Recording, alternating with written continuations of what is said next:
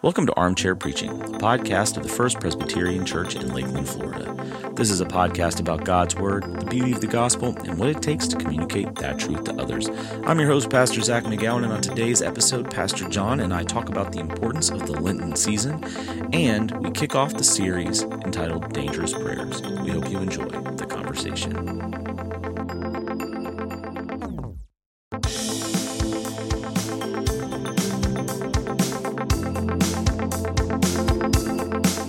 Welcome back, everybody.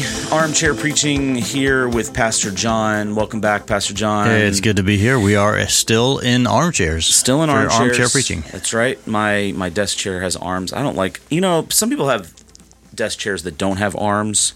I don't know how you could do that. I can't imagine. It's just what I just did. I just adjusted, and I have to. But some people, they just sit, no arms, and I'm like, what do I do? I love a good armchair. We're in armchairs. Pastor Zach's got 2 cups of coffee sitting over here, and two. Oh, and I have like 4 mugs over here. There's only one of them has coffee in it. One of those mornings, I guess. It must be a writing day. Yes, it's a writing day. We have started, actually a week ago today, Lent here at FPC. Well, not just here at FPC. It's just us. Throughout the whole world, throughout the entire Christian world, the celebration of Lent. We kicked that off with Ash Wednesday service. We did an Ash Wednesday service last week. You preached and had a good crowd. And yeah, it's nice. Singing in the chapel is nothing. There's nothing quite like that. Yeah, you get a full chapel and you get that singing. It's amazing. And just the piano. So it's just voices and piano. Voices and piano. It's very appropriate for Lent because it's stripped down. But you talked about it in the Ash Wednesday service. You said you mentioned it in the live version of the sermons this week. I did not mention it at all in the message. I had intended to, but with a lot of other things going on with third grade Bibles and things like that. But let's talk a little bit about Lent for people that maybe are unfamiliar with it. You grew up Catholic. Yes. So big deal in the Catholic Church. Grew up with it, yeah. Yeah. But a lot of people don't. And in fact, I grew up kind of in the main line, but not really. I've been a Presbyterian for 20-something years, but never really, we did Lenten type things, but never, we did like a Maundy Thursday service or a Good Friday service, but my previous church, we did not do Ash Wednesday or anything like that. So what is the significance of Lent for you? For those that don't know, it's the preparation time leading up to understanding the depth of the cross, but of Jesus and the sacrifice. But what does it really has meant for you in your practices? Well, I think just to back up one step before that is that regardless of whether you come from a tradition that has things like a season called Lent, almost every church that I know of has some acknowledgement of that there are times of year that you celebrate certain parts of the story of Jesus. Yeah, and so you have the Easter time of year, and almost every tradition I can think of, from the non-liturgical to the free-flowing, they're going to have some series of events throughout Holy Week that recognize all that happened with that. Likewise, Christmas, and then there'll be this other periods of time from time to time. So this, for me, Lent has always been about the seasonal. I'm reminded of the writer of Ecclesiastes talking about in Ecclesiastes 3, talking about the seasonal nature of life. Yeah, to everything there's a turn. Yeah. Yeah. So there's time for this, time for that. Not just a bird song. Not the Birds, America's first super band. That's right. Not just a song. That's right. Turn. And so we come to a season like Lent, and for those of us who acknowledge it and value it, we realize that it's a great opportunity for us. And this is how I think about it too. It's a great opportunity for me to go inward. Yeah, it's really more of it's an inward journey of self-reflection, prayer. Awareness, the self-examine is the ancient practice is called. Just how am I doing as a human being? How am I doing as a child of God, and where am I getting it right, and where am I missing the mark, and where are my sins tripping me up? That we can just be more self-reflective about that, because if Easter is going to be about anything, it's going to be about coming to terms with the problems of the human race and with the sins of the world. And if Jesus indeed is going to be the Lamb of God who takes away the sins of the world, and that's going to be sort of enacted and made a reality through his passion, through all the things that happened on Holy Week up to his resurrection, then what a great opportunity we have, and what a great opportunity that I have, just to be a lot more introspective. Like, okay, what is it about me in particular that I still am in need of hearing that message in my life? Where have I still not gotten it right? So that's for me, and I think that Lent, just in general, I've had lots of different practices through the years of just, and I love your word a few minutes ago. It's stripped down. Yeah. This is not the time to put out. I mean, we will this Sunday put out the big Dog and Pony Show for a different reason, but for an entirely different reason, because we're celebrating the ministry of Dan Gordon, who's retiring, and we want to really honor that retirement. So that's just an unusual circumstance in the middle of Lent. Yeah. Ordinarily, though, it's a fairly stripped down. That's a good word. Yeah. Stripped down approach. So in your 20 years, though, of being a part of a more liturgical tradition and having seasonal practices like Lent and the ordinary time and Pentecost and days after Pentecost and all that, how have you approached Lent, and what have you thought about it? It's interesting. As you were talking, I was thinking through kind of the whole liturgical calendar, and it seems, just my observation, that there's been a kind of a re-engagement across even non-denominational and non. I hate using high church, low church. I don't really like that term, but non-liturgical. I think your word's probably better. Even amongst those churches, there is an increased awareness of the liturgical calendar overall. I mean, I listen to, you probably do as well, different podcasts from different preachers who come from, maybe a Baptist tradition or a non-denominational tradition. And over the last few years, I've heard them talk about things like Lent and Advent and Pentecost and more directly, and using the liturgical calendar formationally, which in the mainline has been kind of a thing all along. But it seems like 25 or even 30 years ago, there was almost a minimizing of that kind of language. Yeah. I think the seeker friendly movement was to try to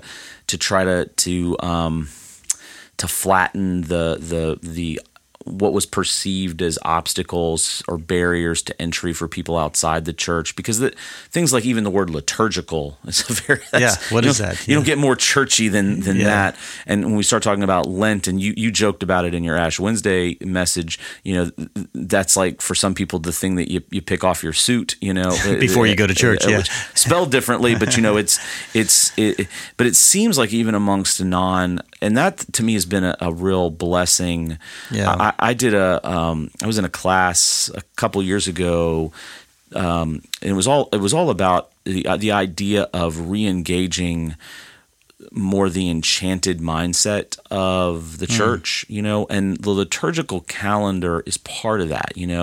We say that there are certain times and seasons that we set apart, and it's not just Christmas Day and Easter Day, but we set apart seasons to focus on specific, like you said, specific aspects of the life of Jesus, but also what those aspects of his life mean. And for me, I look at Lent, and I actually take it as and I think the liturgical seasons, I do this a little bit in general. I think I look at it a little more globally than personally, because I think about the fact, and we joked at the beginning, that it's not just Lent at FPC Lakeland, it's Lent everywhere, that churches across the world are in this observational period of time. And I think about specifically Lent as this reflection of, yes, my personal sin, but also the sin and the brokenness globally that Jesus did battle with, that he sacrificed against, and that we are called to engage with as well, you know. And I think so. There is that personal side and their personal practices. Is it the solidarity? Yeah, I think there's a solidarity piece to me that's really. It's like when we do World Communion Sunday, you know, or most, you know, even now that we're doing first Sunday of the month communions, like many churches, there's a sense of. Yes, it's a great gift to me that Jesus died on the cross, but it's also a gift to the entire world, and that I'm a part of that it's both humbling and elevating at the same time, and I that to me is really a big value. I think that the fact that, and I've seen the same thing that you were talking about, that people who are coming out of these non-liturgical non-denominational backgrounds. I think the fact that the rest of the world, so to speak, has found this as a way of tapping into the historical roots of the church, and really feeling like they're more in touch with the church as it has been throughout the 2,000 years of existence. I think it really is something special to me. I also heard about there's one big name, I can't remember who it is right now, was one of the big name evangelical mega church kind of pastors, and they were in a conversation, and it wasn't the Hybels and Saddleback one. I don't remember who it was, but I remember them saying that watch where people go on vacation, go to church on vacation. Mm-hmm. And that person who is not in a liturgical church at all went to the highest liturgical church you could find, like an Episcopalian church with kneeling and standing and sitting and all the 5 books that you gotta keep track of. Keep track of. So and why was that? They were looking for something that kind of put them away, because the non-denominational do a great job of kind of connecting them right where they are with culture, and then taking them to the gospel. They were looking for something that didn't do so much of that. Here's where we are now. Just kind of immediately went back into distant times of the past, going back into the eras when the Apostles' Creed was written, back into the early church era, and it's trying to find some of those practices. And they found it a lot more meaningful. And I think that I would hope that people come into Lent and would find those same things in the Vine service and in the classic service, even in our church. Yeah. Well, and it's interesting when we have the special services like Ash Wednesday or Maundy Thursday in a couple weeks, or Good Friday, how many folks from other churches join us in those times. Yeah. We saw even this past last week, people coming that aren't part. They're probably part of other church traditions, but they're looking for that sense of reverence and mystery. Mystery, reflection. I mean, I think that's something that is, we cannot. We live in this kind of age where everybody tries to have the answers to everything, right? And even amongst faith-based Christians, we try to explain every detail in the Bible, and if we don't, understand it, it must be wrong. And to me, it's the faith part of it is the mystery part, and that's where there's an exciting kind of fear about that almost. There's this thing that we are engaged with the person of God, the person of Jesus Christ, and that engagement is comforting but also incredibly mysterious, and that makes it somewhat, kind of scary. Yeah. But it's scary, like you're getting on a roller coaster, like you don't know, you're safe, but you don't know what it's going to feel like, and I think that's why Lent, if people use the tool of the season, of the calendar, they use the tool that's there, they can tap into something really profound. I had an email that came through the week before Ash Wednesday from one of our affiliate members who doesn't live locally, who lives in a place where her options for going to churches is very limited. No Presbyterian churches around where she physically lives. She engages us online, but then has a home kind of base that does not practice any of these things. And she was very curious about it. So it was great to be able to explain some of this to her and say, this is, and I want to pause for a second. It's not to be legalistic, right? I mean, the folks on the other side, well, they look at like Colossians, and Paul says, don't worry about the special seasons and the new moon festivals. But he's talking about a very specific kind of context. And this is not to be pharisaical about the liturgical calendar, but it is to highlight this. This is an instrument to communicate something profound about who Jesus is to us and to the world, and not to be taken legalistically, but to be utilized for our own depth of faith. And that's why we started this series, at Lent, Dangerous Prayers, because there is this challenge to us when we engage God.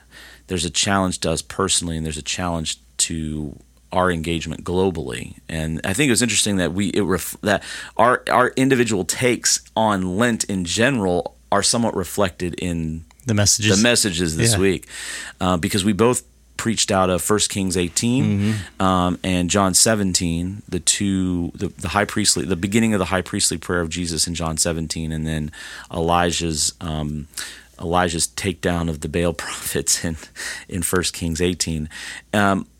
What do you think of the when you look at the 1 Kings 18? You got into a lot more of the historic detail, the Mount Carmel, the scene, which I love that, but what do you think about that passage when you have approached that? I'm sure you've preached on that before, because it's a very, like you said, dramatic. It's very dramatic. Yeah, that's the most dramatic. Yeah. Well, I do think about it. I think it's very dramatic. But I think what stood out to me this time was just kind of rereading through the text, and I tried to bring that out in the message. Is that what was the point of the drama? Yeah. What was the point of the whole point of the drama was that the people would, whoever was there, and we know that at least 851 people that were named that were there, whoever was there, that they would know, that they would know who God is.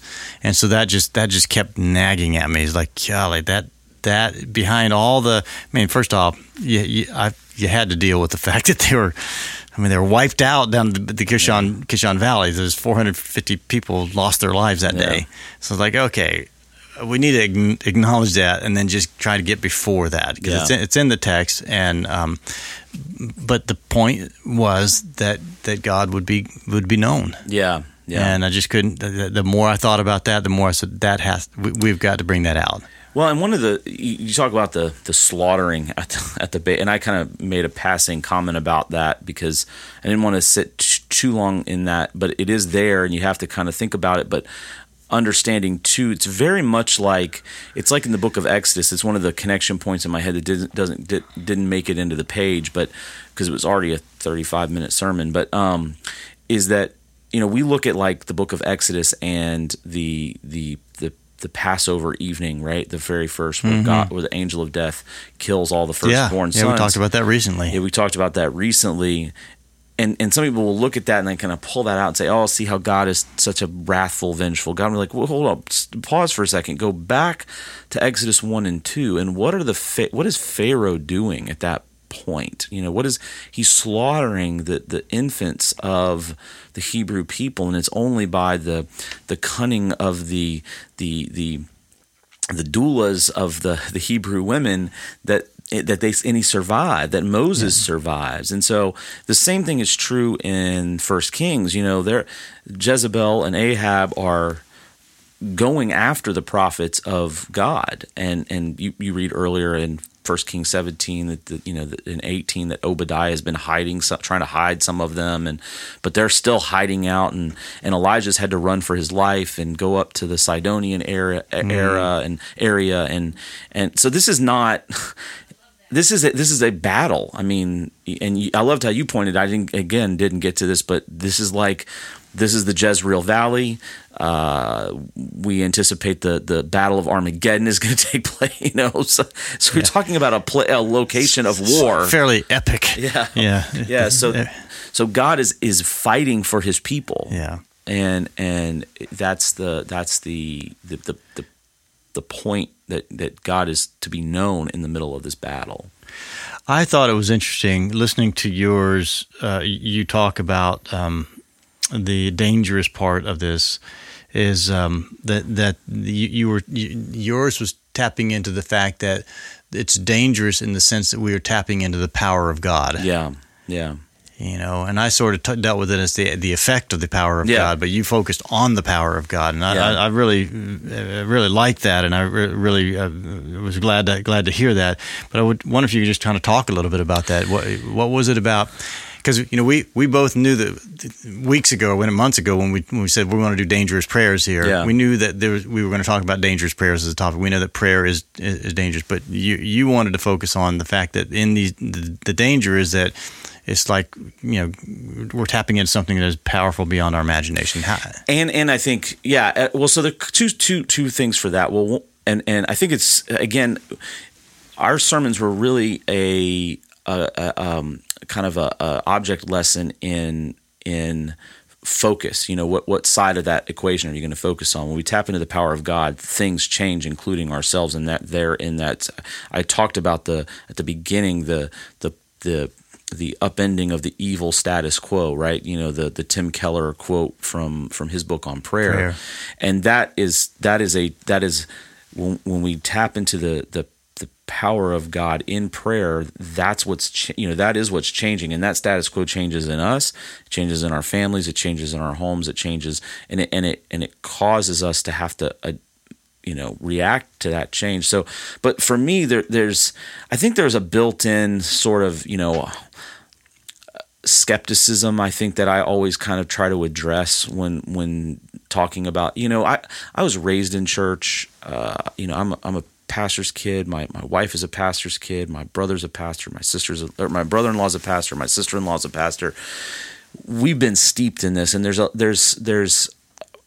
and when you look at the congregation, you look at the congregation in Vine, especially, there is I always try to address the skeptical cynic in the room, even amongst Christians. Yeah.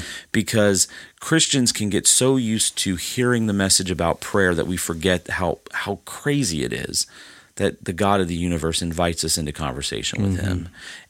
And I believe that many people have that right mentality when it comes to the topic of prayer. Like they know they think of prayer as something they should do. Yeah. Not something that they're invited into. Sure. And so I want to say, like, hey, we complain, and I'm not talking about you and me personally, but I'm talking about we globally. We complain about the state of the world a lot. People complain about the state of the world. They complain about the state of their marriage. They complain about the state of their jobs. They complain about the state of their health. And even amongst believers, you've mentioned this in sermons recently, that depression and despair, even amongst Christians, is at an all-time high. And yet, when you really talk to people and say, well, have you prayed about it? They're like, yeah, well, no. Like, almost as though that's an afterthought. Like, but do we not get what God has told, what God has done in this? And so that to me was a real point there. And to show that in Elijah's case, it's not super complex, but that the point of the prayer is God's historic actions in history, and to your point, that God would be made known, that even amongst those answer prayers, it's not just for our own comfort, it's not just for our own benefit. It does benefit us, it does help us, but it's so that we will point back to the glory and the fame of God. Yeah. So that was kind of the big picture for me, No. And so as you were looking at it, you looked at it from the effect side angle, kind of emphasizing that a lot more. Yeah, but I do think that to kind of touch on what you were saying is because I agree. I think that the people have a very low view of prayer. And you mentioned it a couple weeks in your sermon. A few weeks ago when we were talking about the Come Together series in prayer. Yeah, and I wanted to jump off of that point and kind of dig a little bit into that. The idea, your story about the police officer showing up with the boys in the park there, the mental picture the parable that you were painting there was to give a mental picture of what you can expect when you talk to God. You talk to authority that can be that you have access to, and that authority has practical, real powerful influence on circumstances of the time. I think that's something that we battle in our culture, because I think what people would, and this is one of the fears you have when you have a passage like the First Kings passage, is that the fear you have is that people expect God to rain down fire from heaven up and do the thing that they want God to do in a powerful and in a dramatic way. I was even trying to illustrate that a little bit. My message is like, can you imagine if this were to happen? I played it up a little bit more in the live version on that little section as well. But we want that to happen, and absent something like that happen, we then conclude that maybe God didn't act. God didn't act, or God isn't going to act, or God's not capable of acting. And I think that if anything if there's ever going to be one, and I'm sure there's a number of challenge that you and I have, and any preacher is going to have in a message about prayer, is just to remind people again and again and again, we don't blithely invoke a power that we know nothing about, or that there is no power, that we have the privilege of going before the ultimate power. Yeah, absolutely. Well, and I think that's why the John 17 balance of that, because Jesus asks for God to be glorified and to glorify him, and that the people would know him. Mm-hmm. But the answer to that prayer is through the cross, right? It is not through God raining down fire and defeating all the enemies of Jesus in that historic moment. Yeah, it's not a high victory as the world would see it. It is a devastation, exactly, as the world would see it. And sometimes, one of the things that, and I tried to emphasize this in the message a little bit, and I think your leaning, your focus was probably more explicit in this, is that sometimes God shows up in the darkest valley, and that's where we stay, and God showing up is just to give us the peace in the middle of that, and it'll be a little bit more explicit in this Sunday's message, which is the kind of the what happens when you ask God to show up. He shows up, but nothing situationally changes. Yeah. And how do you pray in that moment? Yeah. And that's kind of where we're headed into this Sunday's message. So I was thinking about both sides of that pretty heavily, and thinking, well, this is the great thing about a series, right? Is that and this is where you get people to say, hey, you really need to be consistent in the series, because you're not going to get the full picture of it without listening to the whole message. So were there things in this, there again, tons and tons that you could have gone to, and I loved how you brought out the Psalm 46 kind of idea, the be still and know that I am God, and that I'll be, the exaltation amongst the nations. Were there other things in these passages that you, given more time or a Bible study situation, would have said, yeah, I'd really love to dig into this detail more or that detail more? Well, two things. One we've already talked about, and that is that how do you process passages that talk about the assassination of 450 prophets of Baal who got it wrong spiritually, and therefore they are dead. Yeah. So that would have been a great thing to, and I think the answer would have been to go where you were describing earlier, when they say back way up, take a look at what was happening culturally, and realize that this was almost an act of survival. Yeah. And it was a display of God's power, but it was a very threatening environment in which God's people found themselves. So that would have been one of them. I think the other one would have been when Jesus prayed that the Father would be glorified. Mm-hmm. That would have been, that was fodder for a whole lot more. Lots more, yeah. Again, obviously, I took this is salvation itself, is that they know you. They know, and that's you. That's where the emphasis was. But boy, lots of stuff you could. Yeah. How about you? Like we mentioned before, and you just mentioned the slaughtering at Kishon, but then where. And to your point earlier, what I would have loved to do, and I'm going to probably use this as not to spoil anything for people, but the the beginning of this week's message, we'll kind of talk about what happens next for Elijah as kind of a way to get into the thy will be done sort of thing, because you would think, 1 Kings 18, real high point, Elijah wins, there's this victory, the people know that he's God. 1 Kings 19, Elijah is in a deep depression because Jezebel is still there, Ahab is still there. That's a great point. They're ticked off, and Elijah has to run again. He's been running. He has this high water moment, and then he has to run again, and he has to pray for God to show up while he's being threatened again and wants to die. I mean, some Christian psychologists have looked at 1 Kings 19 and said, well, the guy is clinically depressed. Yeah. I mean, he's got major, and it's after this big high water mark in his ministry.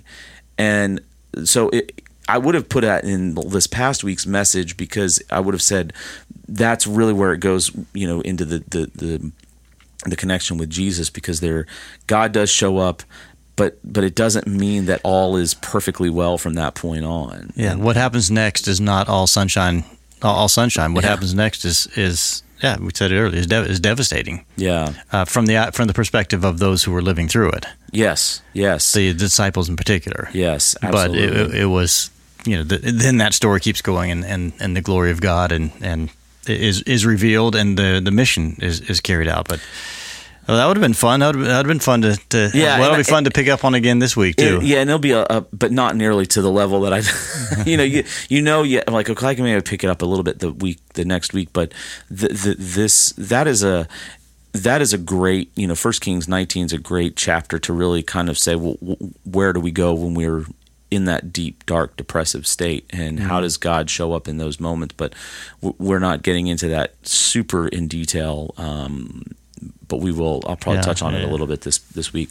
And your points at the end of the message, very straightforward in terms of the change that God calls us to in the middle of those prayers, and that's really where your it was personal. It was again the personal contextualizing of the passage. There is that you can't, and this is one of those things you have it in the back of your mind. The whole thing about once you take in something of the glory of God, you will be humbled by that. This is the Isaiah 6 moment where he goes before the vision before heaven, and he's like, "What am I doing here? Yeah. Woe is me."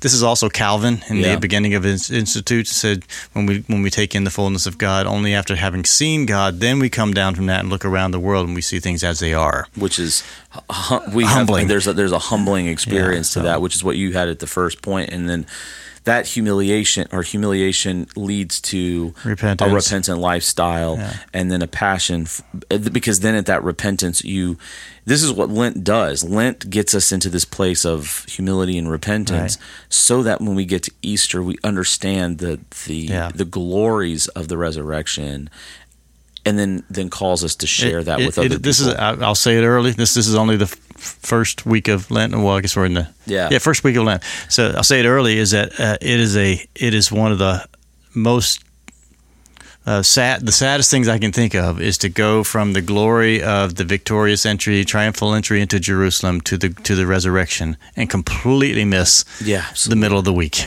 Yeah, and so this idea of that inward journey that when we see ourselves compared to a holy God, we understand, we are humbled by that. We understand how far we are and how much we need God, and then we're inspired to repent. And yes, it leads to praise. But the same thing happens with this Lenten journey, is that we understand our own culpability and our own sin nature, and that's going to take us to the point where that's what the cross was for. Yeah. That's what the death was for. That's what the burial for. That's what the resurrection is for. So you show up on Easter morning you just show up differently. I guess is the point. You show up differently on Easter Sunday when you have gone through intentionally and chosen to go through this journey. You show up differently on that Easter Sunday. Yeah. I read one. It's funny, the lines that you remember that just stick with you, and it was one of the study Bibles I have, and I can't remember even what passage it was referencing, but it's one that always gets me at this time of year, Lent. You don't understand how wonderful water is until you've been truly thirsty. There it is. We take it for granted that we have access to water and all the time, but for someone who is just totally parched and totally, All right, dehydrated. Here's the challenge for you and me this year. Work that into Easter Sunday. Well, I've actually quoted that before, but I've quoted it many times, and because to me it just and I've been in those moments where I've been like totally dehydrated, totally spent, and the pure water that you get is just unbelievable. And it's the same thing. The Lenten journey reminds us of how totally destitute and without hope we are apart from. That's why Jesus says, "I'm the living water." Right. So I think when we say that, every time we say that, and we've already said it here, but just to hear it again, we those who won't say that miss something essential. Yeah. But those who are uncomfortable saying that, or those who only say that, they also miss the essential part of it. So I know there are people, and I've heard them through the years, have said that it's depressing. So depressing to hear that we are totally depraved, that we have sin, we are sinful through and through. I said, I guess it is if that's all you say. If that's what you say, yes. If you just say that, then yes, you are right. It is depressing, but that's not the end of the story. It's nowhere near the end of the story. That's only the beginning. That's the introduction to the story. Yeah. We are totally depraved, but look at this. Yeah. Look what happened. Yeah. In the midst of all the depravity, the goodness of God was shown to us. The forgiveness of God was given to us. The cross of Christ was given to us. That all those things, all that part of that depravity, was taken to the cross and set us free. I did say this in the live services. Said this is why Presbyterians sing Amazing Grace like nobody's business. I mean, this is why we sing this so enthusiastically, because we really get that. And when we're at our best, we've heard the message of the depravity, we've heard and then we've heard the message of the grace. Yeah. And what it means, and we get it. Yeah. And once we get that, I mean, it's a game changer. Yeah, it reminds me when I was this image of, most Protestants don't wear crucifixes, right? Mm-hmm. They don't want to focus on Jesus still on the cross. They don't want to focus Jesus still on the cross. So most Protestants if they wear a cross, they wear, simple empty cross, and that's great. It's fine. But there's something profound about seeing the crucifix, right? So in military chapels, I don't know if you've ever been in a military chapel and seen all my growing up years. Yeah. So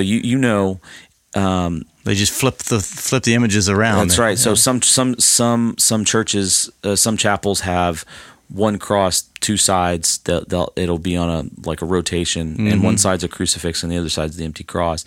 In the church that we were in Italy, they had two crosses. One was the crucifix, and then they slide it, go behind these. There's curtains on the left and the right of it. And one would slide behind the other, and one would slide. And I thought, man, that's really the image. It's both and. There is a time, full circle, like you said, Ecclesiastes 3. There's a time to die, and there was a time that Jesus died, and there's a time for us to sit with that thought. Yeah, and not just blow past it and get quickly to the empty tomb. Yeah. But then get to the empty tomb, right? It's both and. But you got to get to the empty tomb. That's right. Yeah. That's why it's not.